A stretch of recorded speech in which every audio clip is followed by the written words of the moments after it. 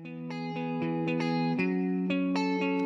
know how some people have a really great book idea, but they never seem to do anything about it?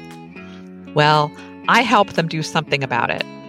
Welcome to She Has a Book in Her, the podcast that gives you the guidance, tools, and inspiration you need to get serious about publishing your nonfiction book. I'm your host, Vanessa Soto, and I'm a book proposal coach to first-time nonfiction authors. Through inspiring conversations with experts and other authors, find out how to take that nugget of an idea that you just can't seem to get out of your head and turn it into a standout book proposal you'll feel confident pitching to literary agents and editors. Now tune in and let's get that idea of yours out of your head and out into the world.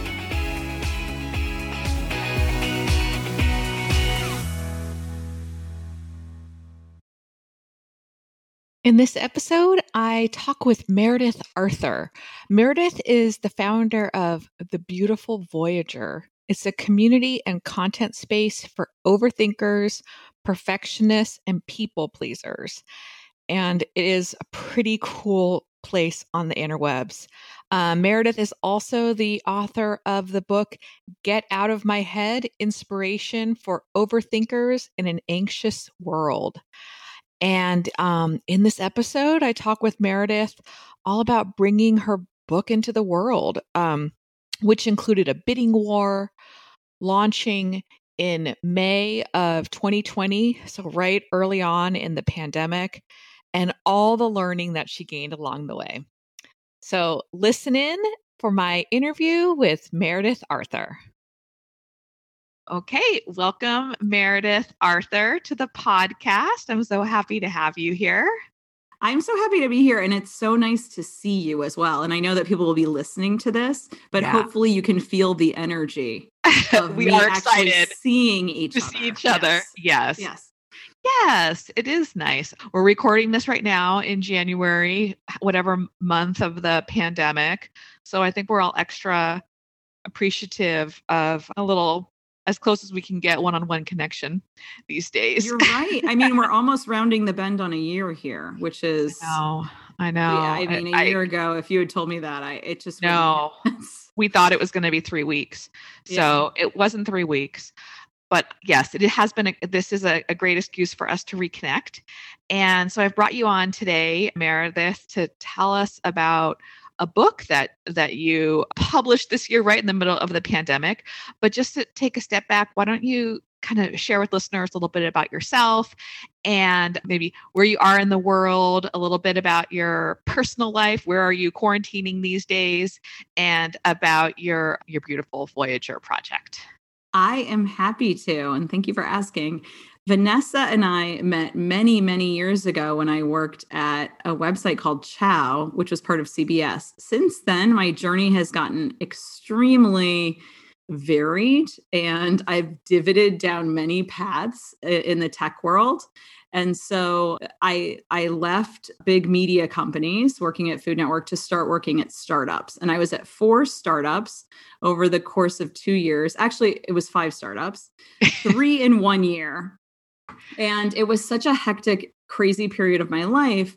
And in the middle of it, I turned 40 and was diagnosed with generalized anxiety disorder, which was a complete surprise to me. I honestly had no idea. I didn't see it coming. I was diagnosed by a neurologist who explained to me that the physical pain I was having was likely the result of this. And so I started down a completely new journey. I had my career going along, and I still was working at large tech companies. So after the startup craziness, I went to Zillow, and then I was building my own site on the side to connect overthinkers with each other. So that was the Beautiful Voyager that was mentioned, and that was started in 2015. The overthinking is that's the generalized anxiety disorder, how it shows what's interesting, up. I think that when we think about overthinking, when we think a lot about overthinking, when we think so hard about overthinking, which I have, unfortunately, it is a spectrum. I always describe myself as an overthinker, even before sort of the startup part of my life hit and the pain hit. And in retrospect, I've had migraines my whole life. I've had many of these symptoms my whole life, just didn't recognize them. I always say that overthinking, what makes it over is these elements of either physical pain or other pain that is inhibiting your life. So inhibiting relationships, inhibiting work. And for me, that is generalized anxiety disorder. I think overthinking is a broad, vague term that many people relate to. And I certainly related to it even before I was diagnosed with anxiety. So it was a term that resonated with me, but really it simply means you feel like you're stuck in your head more often than most of the people around you. Well, and I picked up your book, which we'll talk about a little bit more later, a couple of times since I've had it, but I picked it up last week in the few days after the insurgency at the Capitol. And I think more than ever, I related to some of the themes that I was hearing. So when we start talking about that, I think hearing you talk about like those physical manifestations is really interesting. I found myself with 3 days of migraines, and that's sort of not common for me, but maybe related. So that's helpful to hear kind of that's it. It's like that showing up in different places of your life is really what makes it like the over. It's like the too much. That's Too right. much. And it's very objective. I mean, the hardest thing for me always about even recognizing that I had anxiety is that I didn't know to look for objective signs that I was suffering. I didn't know that stomach aches and, this pain in my throat, Mm. that sort of achy pain that just sort of comes and goes, which has a name, by the way, sensation globus. Huh. Is like at the base of your throat when you have that sort of achy throat. I didn't know that those were objective signs that I was suffering from generalized anxiety disorder. And that overthinking was actually impacting my body in that way. But I think you're right, Vanessa. A lot of people suddenly are having these experiences. It's interesting to me because I didn't realize how few people actually could relate in the past until now I'm hearing all these people relate. Uh-huh. Yeah. It's like the times are creating, unfortunately, probably like more people who can relate to it Yeah. than ever before. Yeah. Okay, so to circle back a little, you took this experience that you had identified in yourself and evolved that into a community. A website. Yeah. So yes, I always describe it as a community. It's not easy to build a community online. What I basically tried to be a place that overthinkers would land on in Google, because after I was diagnosed with generalized anxiety disorder, I could not find anything I related to. All I saw was, difficult, depressed imagery of people sort of in dark corners, feeling the pain of the light. And that wasn't how I felt about these topics at all. I felt extremely curious and energized and like I wanted to learn. And so that was the destination I tried to create. The community meets in a few different ways. One is in a Slack channel. So there's a Slack channel with hundreds of people on it that sort of share ideas. In writing, so I oversee the medium publication Invisible Illness, and the community appears there through sharing writing. And also on the site through their own personal essays. So I'm always trying to connect people with each other because that's what I was looking for. I wanted more information that was that I could relate to. Right. It sounds like you created the thing that you couldn't find yourself. That's literally the only reason I created it was I was looking desperately for it and I couldn't find it. Yeah. No, I love that. Okay. So then you built this community, and I remember hearing about it when you were getting started and you were meeting with people all around the world, and you were like, wow, there's all these other people out there just like me. So it sounds like people found it and they found you. And I'm imagining that is how you eventually had the opportunity to turn it into a book, which is why you're here today. Yeah. So let's dig into that for a second. So I started my career in book publishing. I was an assistant editor decades ago. I didn't know that. Long time ago. Okay. In New York, I worked for a literary agent, and then I worked for Harcourt. Okay. And so a lot of my original group of people in my life were book people. Book people are always my home base, and that's what I return to. My oldest friends are all book people. So it's an unusual experience that not everyone can replicate, but that was sort of my world. Many of those people left, and obviously I left because I could see the writing on the wall for working in books. It's difficult. Sure. It was even difficult back in 2000, which is when I left. But then I left and went and worked for a large independent bookstore in Seattle. I just wanted to get out of New York, moved to Seattle, worked for a bookstore. So I have been on like every side of the book world. Staying connected to the book world. Books are always like in my world. And so I moved to San Francisco by selling a book idea, which never came to full fruition, but it did give me the money to get down here. Okay. And have, that was a challenging experience for me because I thought my idea was good. I sold it to my old boss, and the idea was, the name of it was Faulkner is Fired, firing stories from the inside. So I've always been very interested in like job transitions, what it's like to lose a job. I was fired from the large independent bookstore because I was so miserable there and I shouldn't have been working there. But it was a real like shock to me as an overachiever who's used to always, overperforming everything. My boss, when I was fired from that bookstore, said, "This is a favor to you. You are not happy here. You need to change." He was completely right. So I sold this book idea. I moved down, but it turns out writers often don't have jobs.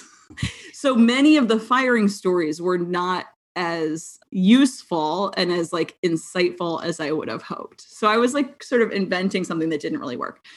And I was living under the cast of this book contract for years. So the shadow of it. So I was, extremely anxious about this for like 5 years. Like you needed to deliver something against the contract. Or I was going to have to pay this money back that had been long spent. Got it. And like, what was I going to do? Now, this was a different era, and I was very lucky.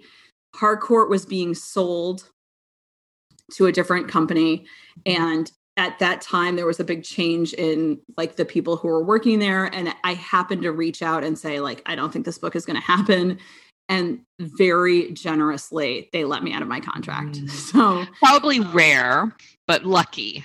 Like absolutely rare. It was a different era. It was very lucky timing. I mean, it was, I don't know what I would have done otherwise. So that happened.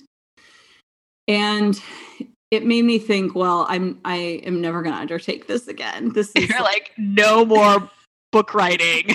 Not for me. No. And then when I started Isn't that the way it goes? Oh my goodness. I was so traumatized by that. I thought I'm not going to do this. I'm never going to get myself in this situation again. Mm-hmm. So then when I started working on Beautiful Voyager, I felt like I had tapped into something I was so interested in. It really, like my curiosity and interest sort of overwhelmed me. So I had a lunch. I was working at a startup at the time, I remember, Outdoorsy. And I sat with one of the many. I sat with a friend, an old friend who is a fantastic literary agent, and just talked to her about Beautiful Voyager and talked to her about the kind of book project I might want to do. And I got a little excited. I got that little hint of excitement, but very quickly, and this was like in 2016, and very quickly I started overthinking it. So I started coming up with ideas for this book that were way too big. For example, I wanted to commission researchers from around the world to do different studies in different countries about anxiety.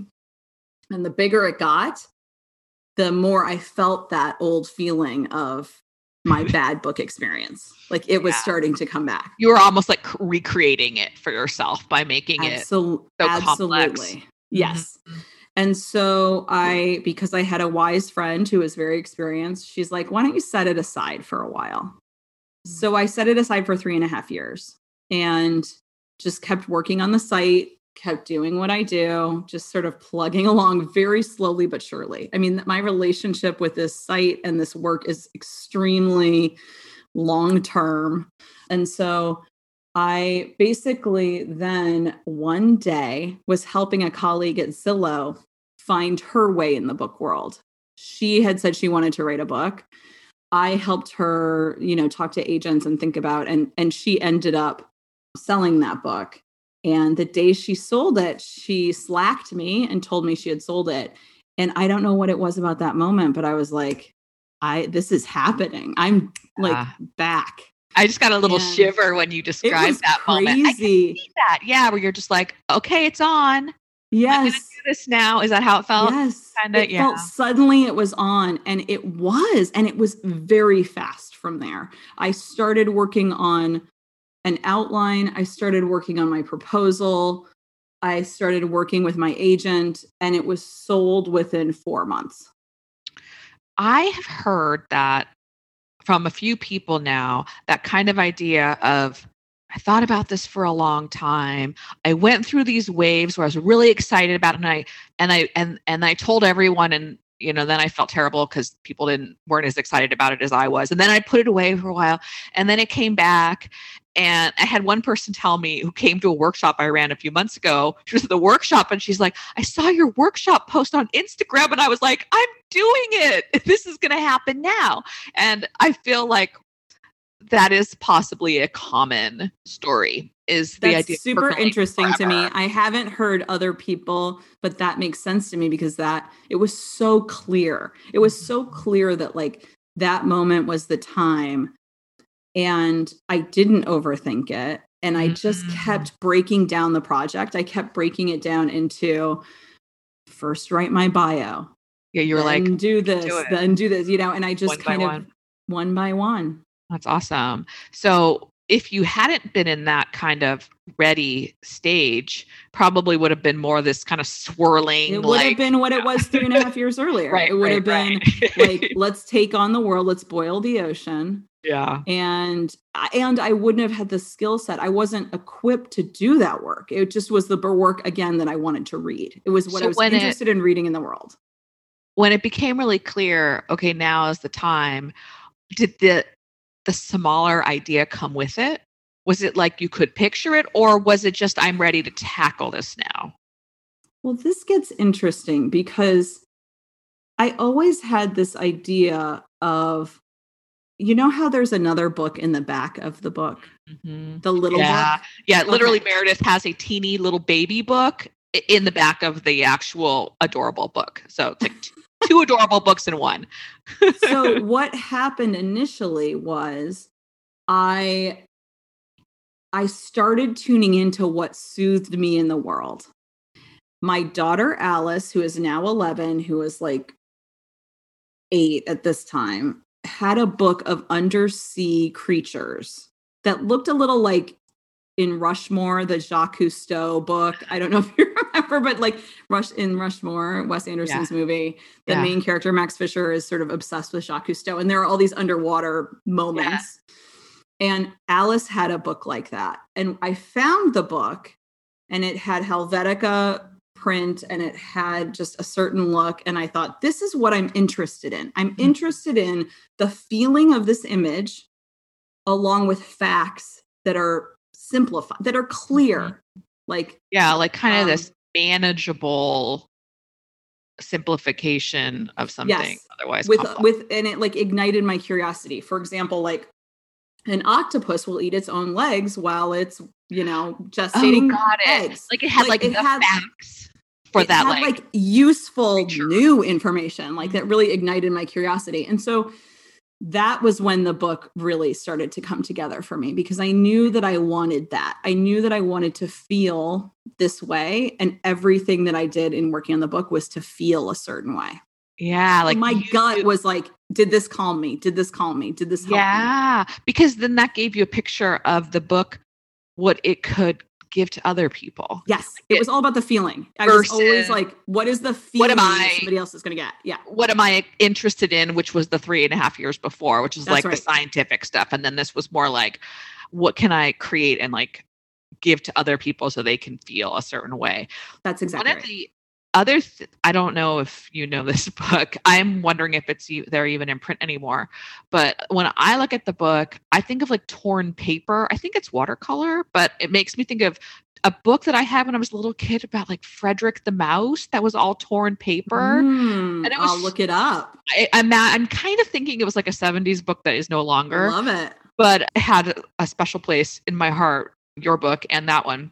So somehow they came together in my head.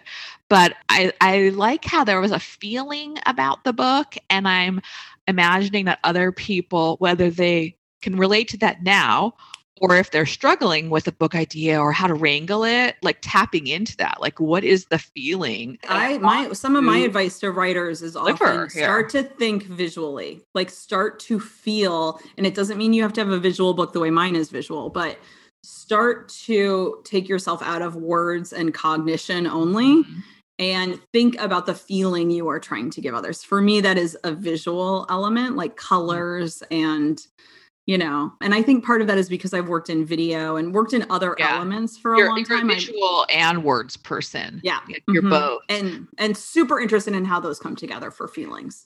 The thing that I usually, the language I tend to use is like, what's the experience that you want to create? That's like what I talk about with people who have a book project they're trying to figure out what to do with.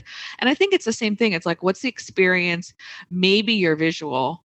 And that's where you can get into it. And then maybe the experience is also feeling. How do you want to feel as you're reading or at the end? All those kinds of, like you said, get out of your head, get out of the words, and connect the idea to other real life things. Yes. Right? Yeah. Yes. Okay. So once you tapped into how you wanted the book to feel, I went super fast for you, and you were just zipping through the book proposal. What were you Googling? Like, what is a book proposal? Here's what I did. I had been capturing moments of inspiration over years in my newsletters. And I was really clear about what I was looking for when I'd write a newsletter. Like I'd have a certain moment and I'd really want to dig in and understand it. So basically I went back through all my newsletters and looked for the moments that really popped and started to create an outline. So that was because in your book, you have little snippets from people from the community. Yes. Were those ideas from the community what had originally driven like a newsletter? And then those would either drive a newsletter or be like a punctuating element on top of an idea that I had written about in the newsletter. So like the things I would, for example, write a newsletter, put it in the Slack channel, and then people would, respond. And that interested me. So the structure of the book really came from really what you had been seeing in the community, and that also ties very much into what you're describing as like, how do I want this book to feel? You're creating a book for people to read and experience something. And so you want to give them what they're probably going to be most helpful to them. Yes. The things you've heard back from the community originally. Yes, exactly. Versus maybe like, this is the story I want to tell. I'm also guessing that for kind of any kind of nonfiction book that someone's working on, that same idea would be pretty key, is get out of what you think you want to say and what is the thing that other people need to hear, that like other side of your message. I mean, it's a lot less fun. I often, when I'm talking to writers, they don't really spend a lot of time listening to their audience or like hearing back, because they're interested in the fun of sort of expressing them what they want to express, or and it could dilute in some ways. Yeah, for sure. And, a lot of the people that I tend to work with, they don't even classify themselves as a writer. Like they'll come from a different background. They have a particular expertise, or like right now I'm working with a woman who's a food blogger. So she has a whole community that's like the whole thing. Yeah. I mean, she's already, I'm sure there's a different angle, right? But I think even if you already are in that mindset, just staying in it, stay in that mindset. Why is a book isn't any different than how you would interact with your blog community. Yeah. You're not going to suddenly switch gears and just like tell them stuff, like give them give them the things that they're showing you they're yearning for more of, and help them kind of along that journey. So sounds like that's the path that you kind of naturally found yourself on. So 4 months, you put together your ideas, and then was this with your friend who you already knew, who was an agent, was who you were going to share it with? So you kind of already had. She worked on it with me. I mean, she had been like intrinsically connected. Oh, that's great. From the get-go. She's incredible. She line edited and worked on this thing absolutely with me. And then it was time to really start thinking about the design, which was super important to me. And so again, I felt like I definitely broke some molds there, which is I ended up finding my own designer and my own illustrator to work on the book, which many people would say it's almost like you're a book packager. Now, thank goodness, and we didn't know how this was going to go, but thank goodness the publisher we ended up landing on liked our proposal, which we had designed. We had designed the proposal to give that feeling with the designer. Yes, and the illustrator. So Leah is an amazing artist. Oh, not just the illustrator, and you found the literal designer. Leah is an artist. Okay. Yeah, Leah is an artist. She is not a graphic designer. Now this is Leah Rosenberg. Exactly. Yes? Okay. Yes. I just want to make sure she's incredible. Leah Rosenberg is incredible, and she is an artist who has worked on many mediums, but her color is her, organizing principle of her work.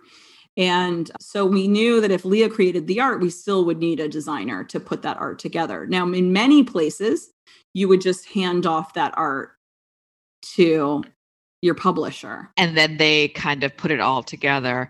Yeah. And I think that's interesting that you did it differently instinctually, because I knew that it would be a collaboration. I knew I had a vision. I had to spend a lot of time with our designer, Sasha, talking about, and Sasha, by the way, was the publisher of a magazine called Meat Paper back in the day. I don't know if you ever remember, it was a long time ago. It was like sort of in the Chow days, but she did a bunch of art and design for this like cult paper, this cult magazine that people loved called Meat Paper. So Sasha and I spent a lot of time sort of digging in, even before Leah came on board, like what feelings are we trying to invoke? What is this? And especially with the small book.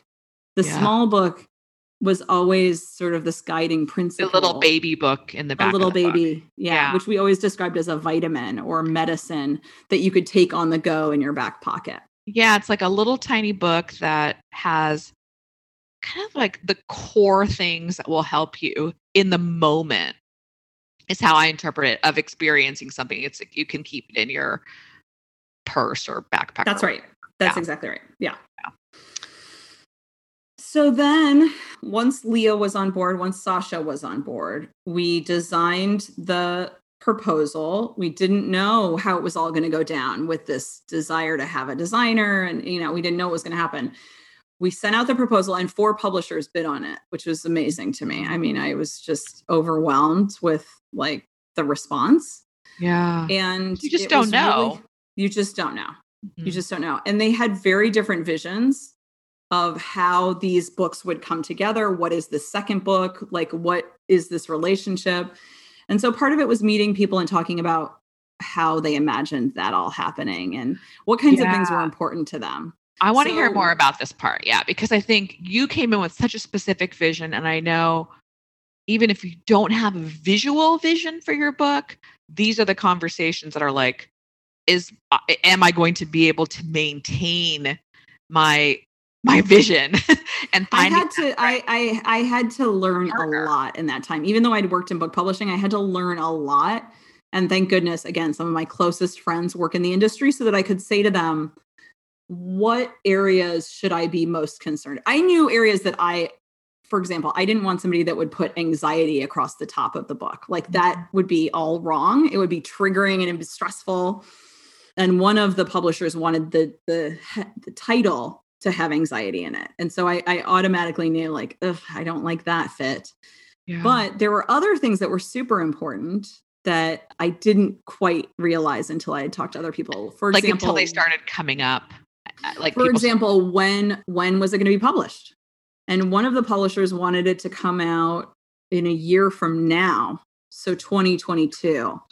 Okay. So when was it that you were like talking to editors? How long ago was it? Like how long did it take to go from those initial conversations till? It was 2018. Okay. And right now it's like January 2021. So there was one publisher that didn't even want to publish. It would have been years. I mean, it would have been years. And we were super aware about the election. Yeah. So a big thing for me was like, is this before the election or after the election? Mm-hmm. And I talked a lot to, the publisher I ended up going with had the shortest timeline. It was like, this is like coming out the fastest. Was there a reason for that? Like, was that publisher more excited about the book or was aligned with your vision of getting it out before the election? Or were there reasons or just like, we're ready to go on it? I don't have a strong sense of why people propose different times. Yeah. I didn't have insight into that. I just know that their sort of offer as they have different timelines. Brought their offers in, they each had different things. Yeah.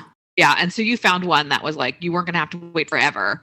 But I wanted it before the election. I knew I wanted it before the election. And obviously this is all before COVID and all that. So I had no thought about that major element that was going to be in play. Idea. But, which, by the way, I think, what was your day that you launched? Like April 1st? Was March. It was like March 18th or something. I mean, it really was like the day the lockdown started. Yeah. So how, like, just since we're talking about that, how did all that go down for you? Like back in 2018, you're talking about the book, then you guys write it and put it all together. I mean, that's a huge enough project.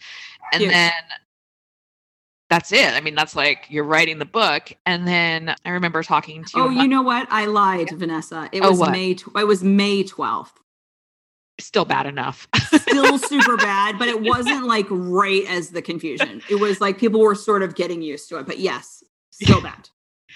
So how was it? Like the launch in the middle of the pandemic? I mean, couldn't do your bookstore. I don't know that much about how it normally goes. I don't, having worked in publishing, I don't hold a ton of sway into book events. Like, I don't know if they sell that many books. Yeah. But, all my events sort of went virtual. I think the biggest thing was the shutdown of all the indies. I mean, this was a book that was supposed to be sort of front table, sold. Yeah. And I know that affected it. It's and really numbers are way down. Book. Yeah, I know numbers are way down across the board. Like everyone, they can't make any judgments based on how books are doing right now because. Yeah.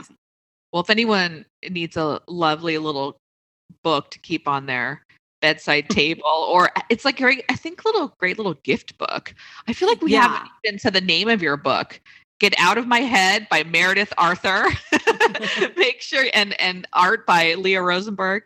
But so it sounds like you're not saying, oh, when I launched my book, I was devastated because of the timing. I mean, it just kind of was what it was, is what I'm hearing. I've got to say, everything about this entire experience has been a learning for me. I had no clear expectations. I didn't know what to expect in terms of advance. I didn't know what to expect in terms of sales figures. I didn't know what kind of coverage to expect. Mm-hmm. So I wasn't coming into it with like dashed expectations at all. Which is probably like exactly how to go into anything that's kind of a big deal, right? Yeah, it's like, I think it helps. Yeah, you weren't.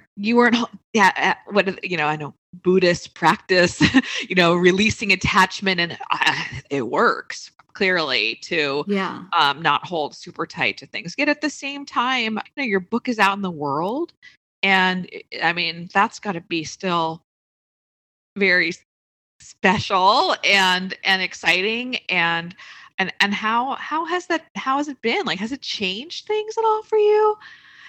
Yes, I think that it's really helped me. I got a new job. So I was at Zillow, which I loved for We 2 can't years. Keep track of your job. I know. It's impossible. I've worked at like every company. But about a little over a year ago, I joined Pinterest. Okay. And it was the first time I was working on emotional well-being as part of my job.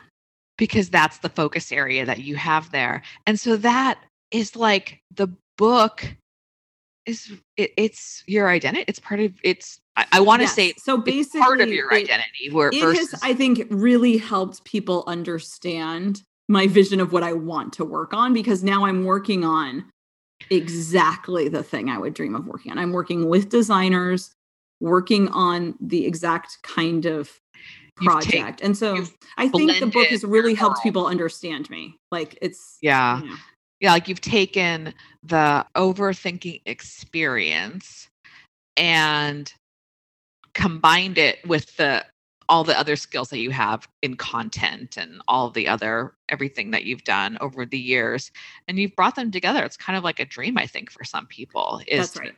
I remember when we first talked about it, I guess it was 4 or 5 years ago. It was a side project. It was very much a passion project, and now it's like fully ingrained in it's probably been fully ingrained in who you are, but now it shows up like even in the work that you do, which is like exciting.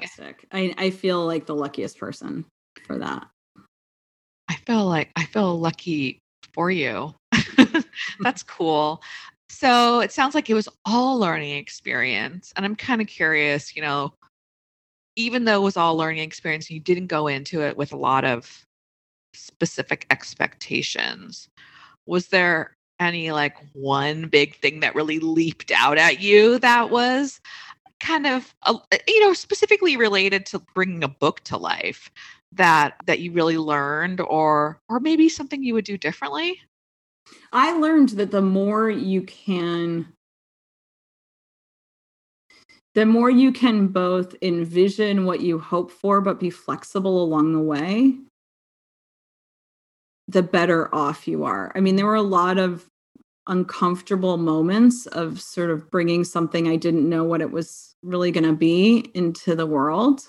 Yeah. And I almost describe it like as a rubber band of like discomfort to excitement. And one of the discomfort areas was, and I still hit this sometimes, it must be imposter syndrome or something of like, wait, can I be the person saying this? Like, what, like but it's around useful. The expertise. Is it like the overthinking expertise? It doesn't even have that much like specificity. It's just a feeling of like fear.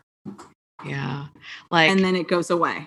Yeah. So I think what you're saying is experiencing the feelings of fear and the questioning yourself along the way, and then continuing to do it all anyway.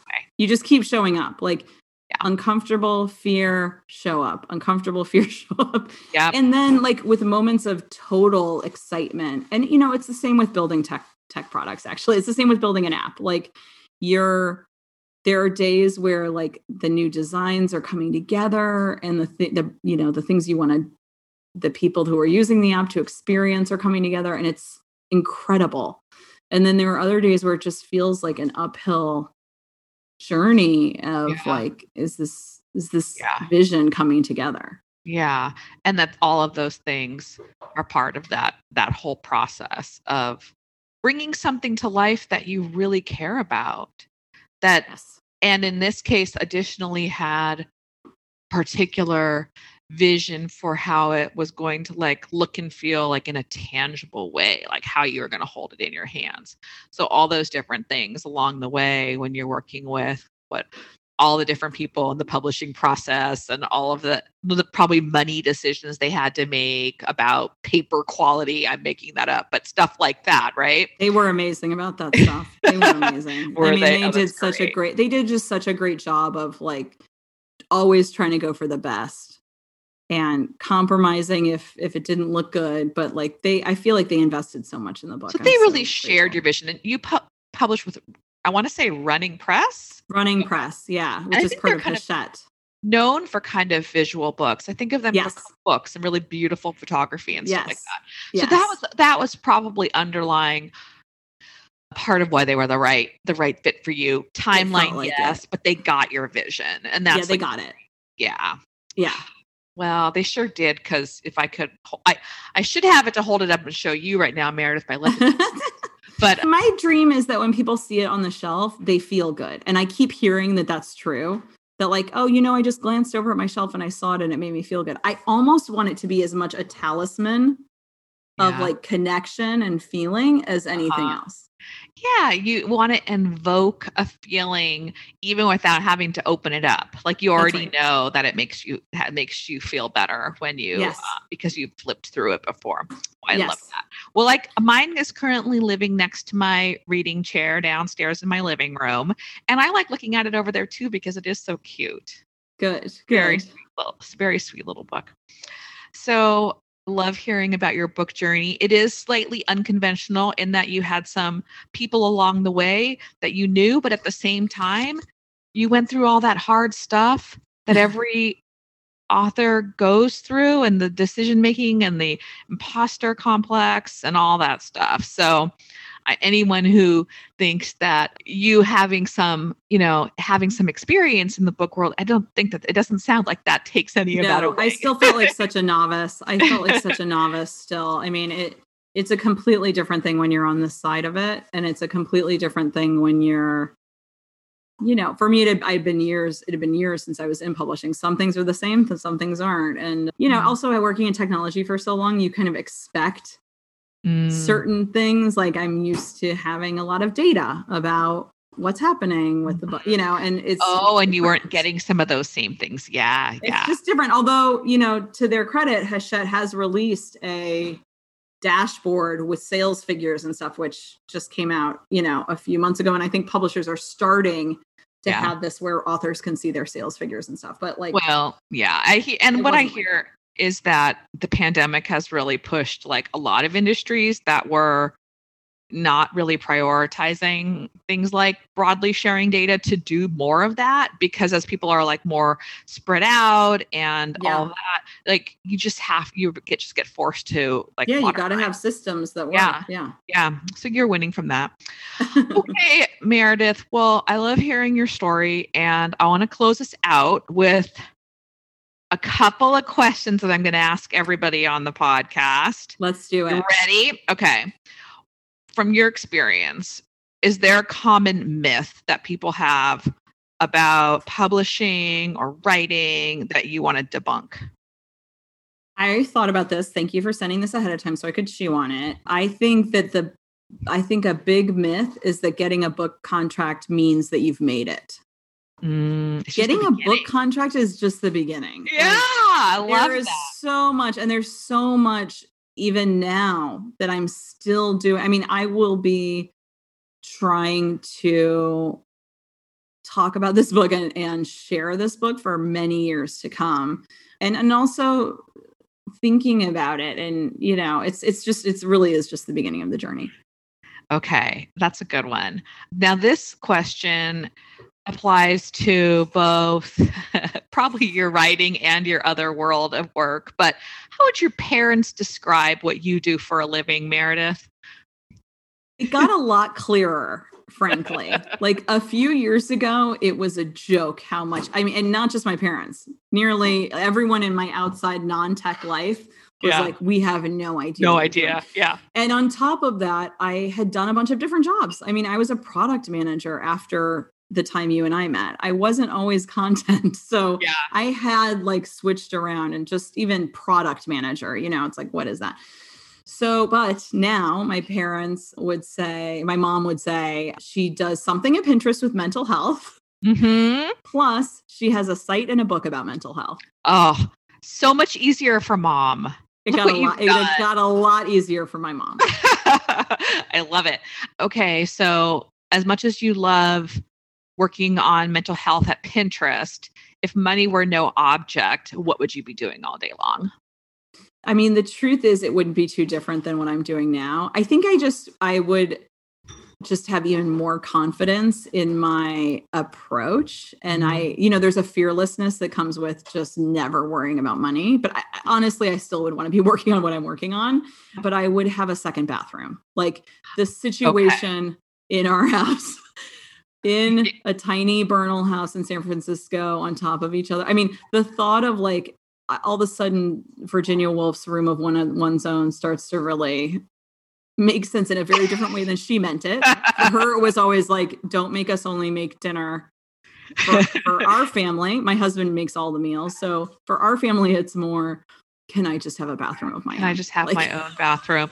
And I'll work on mental health all day long with Pinterest. Oh my God, yes. If I can have my own bathroom. And my own projects. I mean, my dream is always to get to just keep doing these creative projects. Yeah. Podcasting, working on new book ideas, just I love this stuff. So yes, working on an app with Pinterest, working on all of these projects, I would just want to keep doing. Yeah. Well, what is there something you're working on next or that you want to share with us? And you've got your podcast.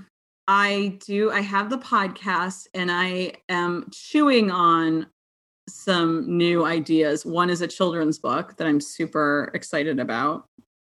And early, like 3.5 years from now, stages of like, what is the next thing What's that the I next really book? want to be writing about?